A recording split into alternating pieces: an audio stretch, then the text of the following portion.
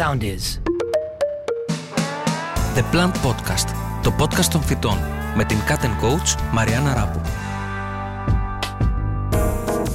Τι να φυτέψω σήμερα? Είμαι η Μαριάννα Ράπου, η Cat & Coach σας και είμαι εδώ για να σας μοιήσω στον κόσμο των φυτών, να λύσω τις απορίες σας και να μοιραστώ μαζί σας τα μυστικά τους, ώστε να τα αγαπήσετε όσο κι εγώ.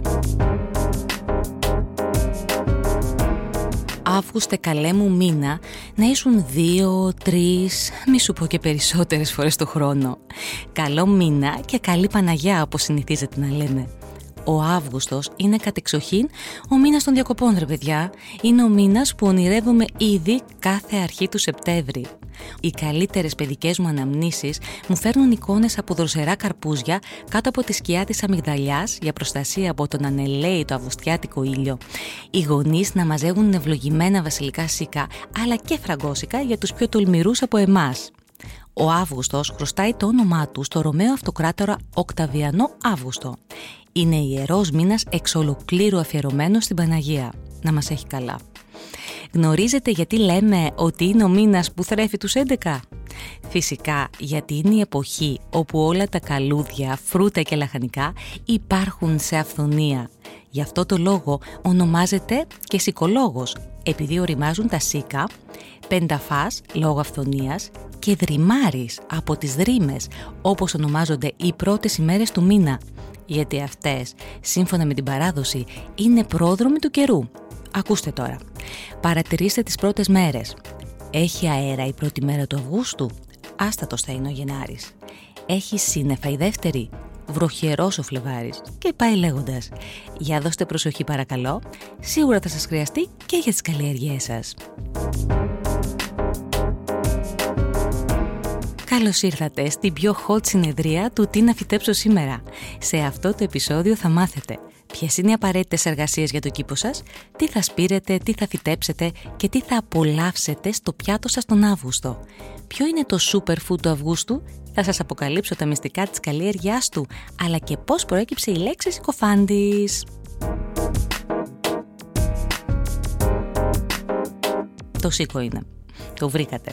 Ο Αύγουστος είναι ο μήνας με τους περισσότερους γάμους. Να ζήσετε βρε παιδιά. Ποια λουλούδια έχουν τη μεγαλύτερη ζήτηση, τι συμβολίζουν? Επειδή με ρωτάτε συνέχεια, σας έχω ετοιμάσει μικρό αφιερωματάκι. Ας αρχίσουμε όμως με τις απαραίτητες εργασίες του μήνα.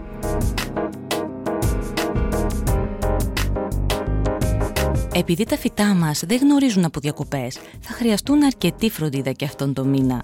Αρχικά, πρέπει να τα προστατέψετε από τη ζέστη και τον καύσωνα. Ποτίστε τα φυτά τακτικά με άφθονο νερό μέσα στον Αύγουστο και κάντε ένα ελαφρύ κλάδεμα στα ανθόφυτα με σκοπό να τους δώσετε το επιθυμητό σχήμα, αλλά και να εξασφαλίσετε πλούσια ανθοφορία το φθινόπωρο. Όταν ασχολείστε με τον κήπο σας, μην ξεχνάτε να είστε καλά ενυδατωμένοι και να αποφεύγετε τις πολύ ζεστές ώρες.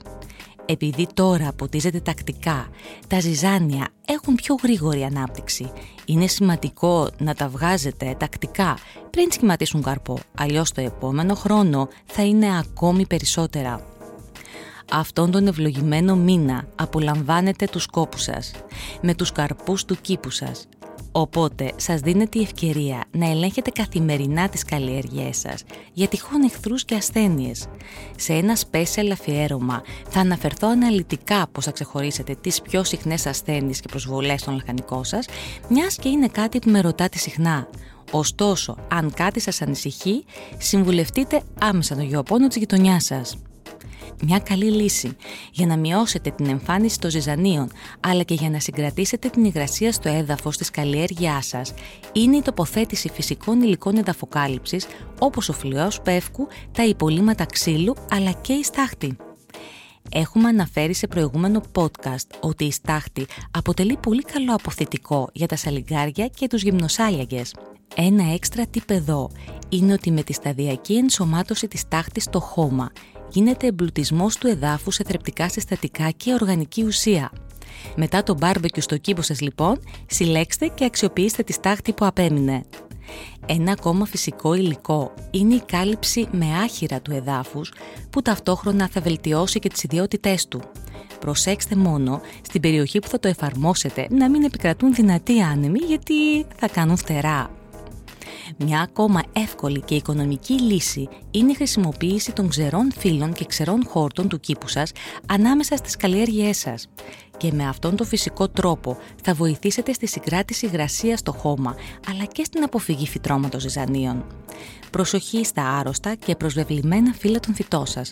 Αυτά θα πρέπει να απομακρύνονται αμέσως.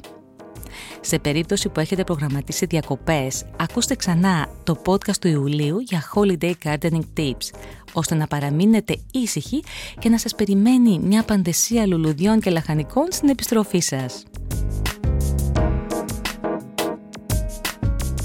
Πάμε να δούμε τώρα τι θα σπείρετε, τι θα φυτέψετε και τι φρέσκο θα συλλέξετε στο καλάθι και στο πιάτο σας τον Αύγουστο.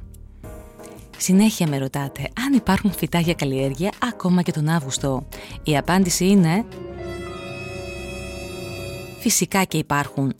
Ο Αύγουστος θα σας προσφέρει τη ζέστη που χρειάζεται, ώστε να έχετε μια πετυχημένη και γρήγορη βλάστηση σπόρων, όπως μπρόκολο, κουνουπίδι, λάχανα, που είναι ετήσια φυτά της οικογένειας των σταυρανθών. Αλλά και για μαρούλια, ιταλική σαλάτα, σπανάκι, καρότο, πατζάρι, ραπανάκι και πατάτες. Ένα κόλπο για να έχετε πάντα φρέσκα φυλλώδη λαχανικά στο τραπέζι σας είναι να τα σπέρνετε κλιμακωτά σε λίγα τετραγωνικά ανά 10 με 15 ημέρες. Επιπλέον τώρα θα σπείρετε τα πράσα για το χειμώνα, όπου θα τα μεταφυτέψετε τον Οκτώβρη. Θα τα πούμε και αναλυτικά τότε, μην ανησυχείτε. Από αρωματικά σπέρνετε άνηθο και μαϊντανό, ενώ συνεχίζετε να συλλέγετε και να αποξηραίνετε βασιλικό, θυμάρι δεδρολίβανο, μυρωδάτη ρίγανη, ματζουράνα, δυόσμο και μέντα. Μπορείτε τώρα να μεταφυτεύσετε αγκουράκια, κολοκυθάκια, μπρόκολα, κουνουπίδια και λάχανα. Ενώ φρέσκα φρούτα στο πιάτο σας έχετε ροδάκινα, αχλάδια, μήλα, υπέροχα σίκα, θα πούμε και μετά πολλά, αμύγδαλα, επιτέλους σταφύλια και φυσικά καρπούζι και πεπόνι. Προσωπικά στην παραλία περισσότερο με συντροφεύει το σταφύλι, που το κουβαλάω σε φορητό απλό ψυγιάκι. Ξέρετε, αυτό που βάζεις παγοκίστες και το απολαμβάνω δροσερό, αλλά δεν είναι τυχαία επιλογή, μην νομίζετε.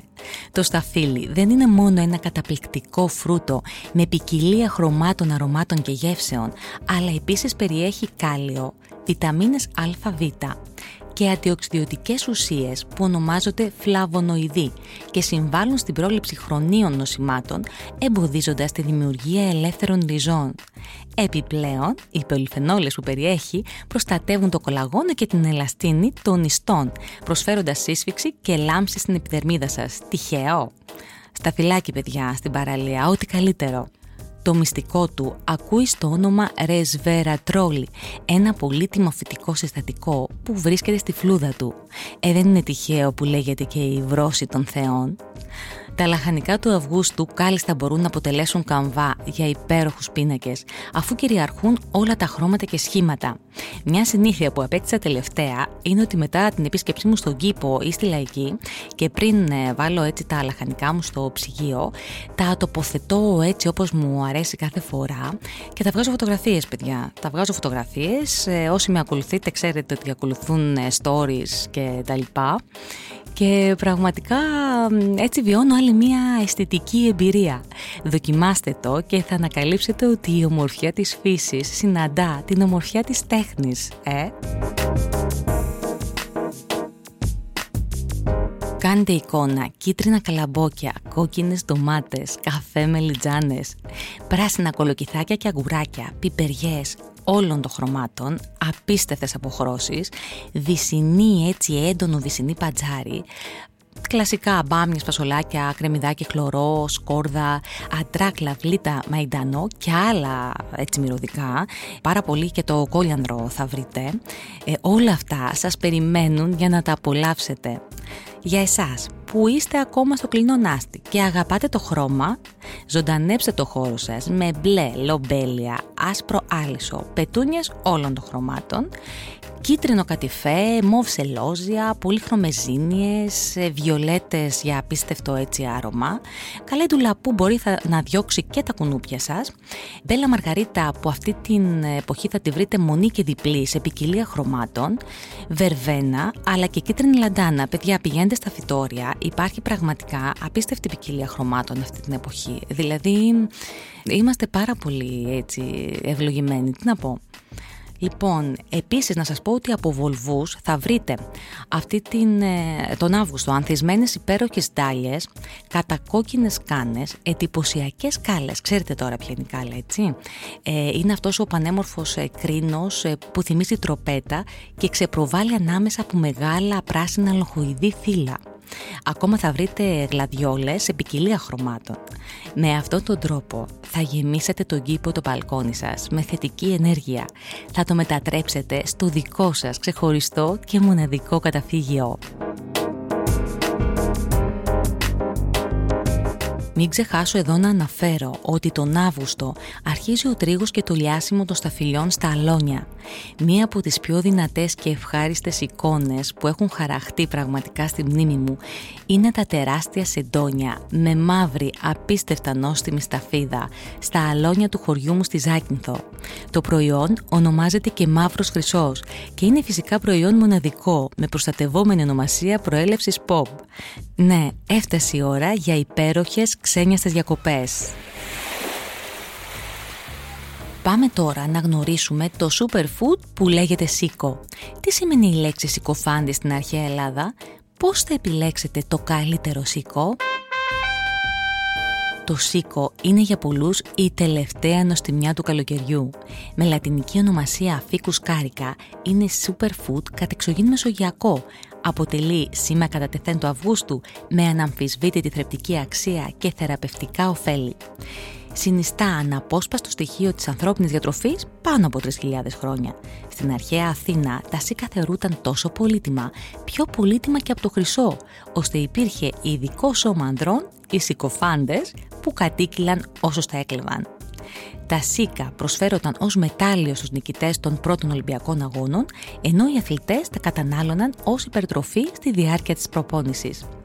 Η σικιά μαζί με τις ελιές και το αμπέλι είναι από τα αρχαιότερα δέντρα που καλλιέργησε ο άνθρωπος και το πρώτο δέντρο που αναφέρεται στη βίβλο, εξού και το φύλλο σικής των πρωτοπλάστων. Πρόκειται για δικοτυλίδωνο φυτό της οικογένειας Μορεϊδών που ανήκει στο γένος Ficus. Εδώ τώρα δώστε προσοχή.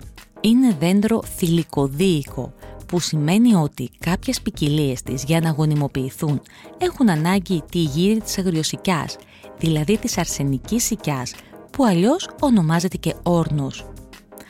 Η γύρι μεταφέρεται από ένα έντομο που λέγεται ψίνας. Ο ψίνας εποάζεται το χειμώνα μέσα στο σίκο της αγριοσικιάς. Το έντομο αυτό μεταφέρει ο παραγωγός και το τοποθετεί στο σικεώνα, κρεμώντας αρμαθιές από αγριόσικα κάτω από κάθε δέντρο. Η διαδικασία αυτή ονομάζεται όρνιασμα. Υπάρχουν όμως και αγαπημένες αυτογόνιμες ποικιλίες, όπως τα μαύρα με σκούρο μοβ μαύρο καρπό και γλυκιά νόστιμη σάρκα. Η συγκομιδή τους ξεκινά μέσα Αυγούστου και ολοκληρώνεται μέσα Οκτωβρίου. Είναι δέντρο φιλοβόλο, που το ύψος του φτάνει τα 2 με 7 μέτρα και σπανίως τα 10. Μπορεί να διατηρηθεί μέχρι 50 και 60 χρόνια. Τα φύλλα του είναι μεγάλα, σε σχήμα καρδιάς και φέρουν χωρίσματα 3 με 5 συνήθως. Γενικά είναι δέντρο που αντέχει τους ανέμους και το ξύλο της δεν καίγεται εύκολα από τη φωτιά. Η ορίμανση και η συγκομιδή των σίκων ξεκινά από τα τέλη Ιουλίου και συνεχίζεται μέχρι τα μέσα Οκτωβρίου. Τα σίκα που προορίζονται για αποξήρανση συλλέγονται υπερόριμα και αφού πέσουν από το δέντρο. Τα βρίσκουμε σε μεγάλη χρωματική ποικιλία. Άσπρα, μαύρα, κόκκινα, μοβ, αλλά και πράσινα. Αν και έχουμε συνηθίσει να τα ξεφλουδίζουμε, το σίκο τρώγεται ολόκληρο και είναι και φοβερά απολαυστικό. Κύριος ανταγωνιστής των ελληνικών μαύρων σίκων στις διεθνείς αγορές, μαντέψτε, είναι το τουρκικό σίκο. Με ανταγωνιστικότερες τιμές, όχι όμως με την ίδια ποιότητα που έχουν τα ελληνικά σίκα, παιδιά. Αν δεν με πιστεύετε, δοκιμάστε το και γράψτε μου στα social. Εδώ αξίζει να αναφέρω τα περίφημα αποξηραμένα σίκα κίμης, που είναι ένα μοναδικό προϊόν αναγνωρισμένο από την Ευρωπαϊκή Ένωση ως προϊόν με προστατευόμενη ονομασία προέλευσης. Είναι παραδοσιακό και παράγεται αποκλειστικά στην περιοχή της Κίμης, στη Νότια Εύβοια, από 25.000 εικόνιδρα τοπικής ποικιλίας. Όσοι δεν τα έχετε δοκιμάσει, να σπεύσετε παρακαλώ.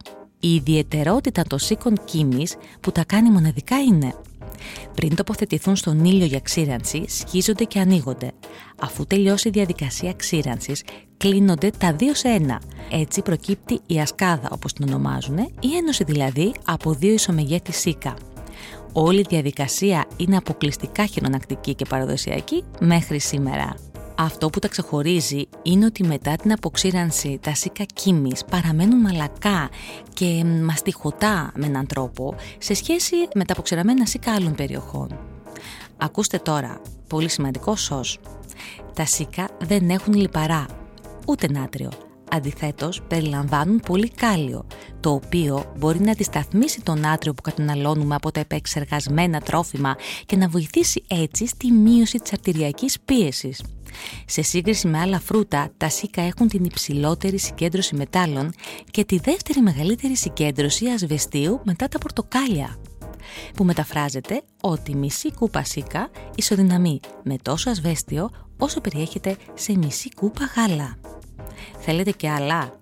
Έχουν τις περισσότερες φυτικές ίνες από τα συνηθισμένα φρούτα και τέλος οι πολυφενόλες που περιέχουν υπερτερούν ακόμα και από αυτές του κόκκινου κρασιού.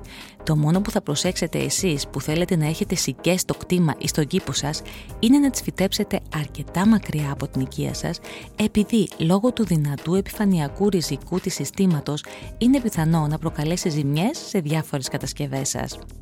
Σε πολύ λίγο θα σας πω πότε είναι έτοιμα τα σίκα για συγκομιδή και πώς θα τα συλλέξετε. Τα σίκα είναι αρκετά ευαίσθητα και ευαλείωτα. Ιδανικά θα πρέπει να καταναλώνονται έως 2 ημέρες μετά τη συγκομιδή τους. Επιλέξτε όσα είναι τρυφερά και παχουλά, έχουν πλούσιο βαθύ χρώμα και είναι απαλλαγμένα από μόλοπες. Δηλαδή θα πρέπει να υποχωρούν ελαφρώς την πίεση του χεριού και να ξαναβρίσκουν μετά το σχήμα τους. Στη συνέχεια αφαιρέστε τα σίκα προσεκτικά από τον ποδίσκο τους. Σε περίπτωση που βγει από το σημείο κοπής γαλακτώδης χυμός, τότε το σίκο δεν είναι ακόμα ώριμο. Οφείλουμε να είμαστε ιδιαίτερα προσεκτικοί όταν μαζεύουμε τα σίκα με το χέρι. Προτείνω να προφυλάσσετε τα χέρια σας με προστατευτικά γάντια για την αποφυγή αλλεργιών. Στην περίπτωση που θέλετε να διατηρήσετε τα ώριμα σίκα για λίγες μέρες, τοποθετήστε τα μέσα σε πλαστική σακούλα στην κατάψυξη. Πριν τα καταναλώσετε όμως, αφήστε τα να έρθουν σε θερμοκρασία δωματίου για να αποκτήσουν ξανά την εξαιρετική τους γεύση. Τα άγουρα σίκα μπορούν να μείνουν σε θερμοκρασία δωματίου για 1-2 μέρες μέχρι να μαλακώσει η φλούδα τους, αλλά μην περιμένετε ποτέ να έχουν το ίδιο αποτέλεσμα και γεύση με τα σίκα που έχουν ωριμάσει φυσικά πάνω στο δέντρο. Περνάμε τώρα στο νόστιμο έτσι και παιχνιδιάρικο μέρος για το πώς θα τα καταναλώσετε, παιδιά. Νομίζω ότι όλοι έχουμε κάνει κατά καιρούς διάφορες έτσι δοκιμές. Θα σας πω εμένα τα αγαπημένα μου. Συνδυάζονται άψογα με κατσικίσιο τυρί για να συνοδέψουν ένα παγωμένο ποτήρι κρασί και πραγματικά η κούραση εξαφανίζεται στη στιγμή, έτσι. Βάλτε σικόμελο πάνω σε αφράτα pancakes, ακόμα και στις σαλάτες σας. Τυλίξτε σίκα με προσούτο ή γεμίστε τα με γραβιέρα. Για πρωινό ή για την παραλία, ετοιμάστε energy balls με ξηρά σίκα, γεμιστά με φιστίκι αιγίνης και βουτυγμένα σε λιωμένη σοκολάτα. Κάντε το και θα με θυμηθείτε. Έτσι αλλιώς, προτιμήστε να τα σερβίρετε όπως είπαμε σε θερμοκρασία δωματίου και όχι παγωμένα, γιατί αλλοιώνει τη γεύση τους. Προσωπικά, τα αποξηραμένα σίκα κίμης που μου δίνει κάθε χρόνο η αγαπημένη μου γειτόνισσα Δέσποινα, τα διατηρώ στην κατάψυξη και λίγο πριν τα απολαύσω τα βγάζω σε θερμοκρασία δωματίου. Διατηρούνται για πολύ περισσότερο χρονικό διάστημα και ετοιμάζω με αυτά ό,τι μπορείτε να φανταστείτε. Δέσποινα, σε ευχαριστώ πάρα πολύ, να είσαι πάντα καλά και να ετοιμάζεις τέτοιες λεχουδιές. Επειδή ο Αύγουστος είναι κατεξοχήν ο μήνας των γάμων. Παιδιά, γίνεται χαμός με τους γάμους. Όπου βρεθώ και σταθώ, πάντα θα με ρωτήσει οι γυναίκες, να πω εδώ πέρα, κατεξοχήν με ρωτάνε περισσότερο, μάλλον αποκλειστικά με ρωτάνε οι γυναίκες, για τα λουλούδια που θα διαλέξουν, δηλαδή μπορεί να παντρεύονται ή να θέλουν να παντρευτούν σε κανένα 2 χρόνια και πραγματικά η αναζήτηση ξεκινάει από πολύ πιο νωρίς, καλά κάνετε σε αυτό. Έχουμε τους περισσότερους γάμους τον Αύγουστο και δεν είναι τυχαίο αυτό, γιατί πραγματικά έχουμε πάρα πολύ μεγάλη ποικιλία σε χρώματα, σε υφές και αρώματα, οπότε καλά κάνετε. Θα κάνω έτσι ένα μικρό αφιερωματάκι, σας έχω ετοιμάσει. Πάμε να δούμε μαζί τα λουλούδια, τις επιλογές που έχετε τον Αύγουστο.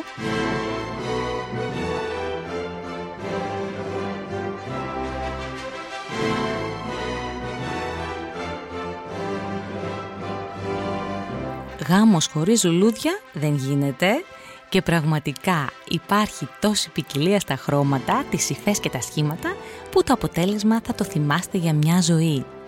Το καλοκαίρι, όπως είπαμε, είναι η ιδανική εποχή για πολύχρωμες ανθοδέσμες σε φωτεινά χρώματα. Μιας και η φύση είναι γεμάτη λουλούδια, δεν θα πληρώσετε πολλά για το στολισμό. Πολύχρωμες ζήνιες, βερβένες, αμάραντι, κινέζικα γαρίφαλα και καλέντουλες είναι μυρουδάτα και ιδανικά λουλούδια για μια καλοκαιρινή φυσική σύνθεση. Δεν είναι όμως μόνο τα ποιοτικά χαρακτηριστικά του φυτού που πρέπει να λάβετε υπόψη κατά την επιλογή σας, αλλά και το νόημα που κρύβεται πίσω από αυτά. Γνωρίζετε ότι κατά τη διάρκεια της βικτωριανής εποχής δημιουργήθηκε η γλώσσα των λουλουδιών? Τι σημαίνει αυτό? Ότι οι λέξεις αντικαταστάθηκαν με ονόματα λουλουδιών για να μπορούν οι εραστές να εκφράζονται άμεσα και συνθηματικά. Πάμε να γνωρίσουμε την ερμηνεία που κρύβουν τα πιο διάσημα καλοκαιρινά λουλούδια και αποφασίστε εσείς ποια σας αντιπροσωπεύουν καλύτερα για να σας συντροφεύσουν αυτήν την ξεχωριστή μέρα. Η πρώτη all-time classic επιλογή είναι το τριαντάφυλλο, που ανάλογα με το χρώμα του έχει διάφορες ερμηνείες. Διαλέξτε το κόκκινο έντονο χρώμα αν έχετε για κόνσεπτ το πάθος και την αγάπη και συνοδέψτε τα με ευκάλυπτο και κλαδιά ελιάς για μεγαλύτερη αντίθεση και πιο πρωτότυπο αποτέλεσμα. Το γυψόφυλλο ερμηνεύει την αθωότητα, αν και προτείνεται για βοηθητικό γέμισμα ανθοδέσμης. Δεν είναι λίγες οι φορές που έχει χρησιμοποιηθεί μόνο του και τώρα τελευταία είναι και πολύ στη μόδα. Δεν μυρίζει, το βρίσκουμε όλο το χρόνο και είναι πολύ οικονομικό. Μια πολύ ρομαντική λευκή επιλογή λοιπόν. Σε αυτό το μπόχο στυλ μπορείτε να χρησιμοποιήσετε επίσης γιασεμί και λουλούδια αγρού, όπως το αρωματικό χαμομήλι. Μια επίσης ρομαντική αλλά πιο ακριβή εκδοχή είναι οι υπέροχες πεόνιες. Συμβολίζουν την κομψότητα και την ταπεινότητα. Μια λευκή ανθοδέσμη από πεόνιες θα δώσει στο γάμο σας το summer chic στυλ που επιθυμείτε. Άλλη μια αρκετά οικονομική λύση είναι το τσαχπίνικο γαρίφαλο. Με μεθυστικό άρωμα συμβολίζει την τόλμη, την αγάπη αλλά και το ταλέντο. Το βρίσκεται άσπρο και σε όλες τις αποχρώσεις του κόκκινου. Επίσης, οικονομική λύση που συμβολίζει την απλότητα και αντιπροσωπεύει το ρητό μωρίς λες είναι η αγαπημένη μας μαργαρίτα. Τη βρίσκεται όλο το χρόνο σε ποικιλία χρωμάτων και ο γάμος σας αποκτά ένα κόνσεπτ εξοχής και ανεμελιάς. Πάμε τώρα σε μια πιο ακριβή λύση, αλλά πιστέψτε με, αξίζει τα λεφτά της. Η κάλα θεωρείται ένα από τα πιο δημοφιλή καλοκαιρινά λουλούδια για γάμο. Ο εντυπωσιακός κρίνος της αντιπροσωπεύει τη μεγαλοπρεπή ομορφιά, διαθέτει ένα ελαφρύ άρωμα και θα δώσει αριστοκρατικό στυλ στο γάμο σας. Αν το κόνσεπτ του γάμου βασίζεται στην αθωότητα και τις μυρωδιές, τότε το λουλούδι σας είναι η φρέζια. Συνδυάστε το με άλλα λουλούδια που βρίσκουμε άφθονα αυτή την εποχή για πιο φυσικό αποτέλεσμα. Άλλη μία πολύ αρωματική επιλογή που συμβολίζει την αγνότητα και τη χαρά είναι η γαρδένια. Είναι με ένα ακριβή λύση, αλλά το αποτέλεσμα θα σας αποζημιώσει. Το πανέμορφο λίλιουμ συμβολίζει το μεγαλείο και την αλήθεια της ψυχής. Έχει πολύ αρωματικές ποικιλίες και εκτός από λευκό χρώμα μπορείτε να το βρείτε σε αποχρώσεις του κόκκινου και του μόβ. Δεν θα μπορούσαμε να μην είχαμε στη λίστα μας την ορχιδέα. Η ορχιδέα συμβολίζει την αμοιβαία αγάπη και την ομορφιά. Εισάγεται όλο το χρόνο και αποτελεί μια ακριβούτσικη αλλά elegant επιλογή. Αν θέλετε ταυτόχρονα φυσικό αλλά και εντυπωσιακό αποτέλεσμα, το φυτό που προτείνω δεν είναι άλλο από το ηλιοτρόπιο. Το έντονο πορτοκαλί του χρώμα θα απογειώσει τη διάθεσή σας αλλά και των καλεσμένων σας. Συνδυάστε το με αγριολούλουδα για την τέλεια νηφική ανθοδέσμη. Για το τέλος άφησα την αγαπημένη μου μανόλια που το άνθος της συμβολίζει την αγάπη για τη φύση και την αιωνιότητα. Πρόκειται για ακριβό λουλούδι, αλλά επειδή είναι τόσο εντυπωσιακό δεν χρειάζεται να χρησιμοποιήσετε πολλά. Μπορείτε πολύ καλά με λιγότερο αριθμό λουλουδιών να εκφράσετε τη βασιλική διάθεση για το γάμο σας και το νόημα αυτό θα το καταλάβουν όλοι οι καλεσμένοι σας. Να ζήσετε ρε παιδιά! Αν ψάξετε στο Instagram θα βρείτε πολλούς λογαριασμούς αφιερωμένους σε αυτό το θέμα. Event Floral Designers, Artistic Directors, Wedding Flora Specialist και άλλοι πολλοί experts σας περιμένουν για να σας δώσουν τις σωστές κατευθύνσεις για το στολισμό των ονείρων σας. Εννοείται ότι θα ακολουθήσει special αφιέρωμα και στο τι να φυτέψω σήμερα.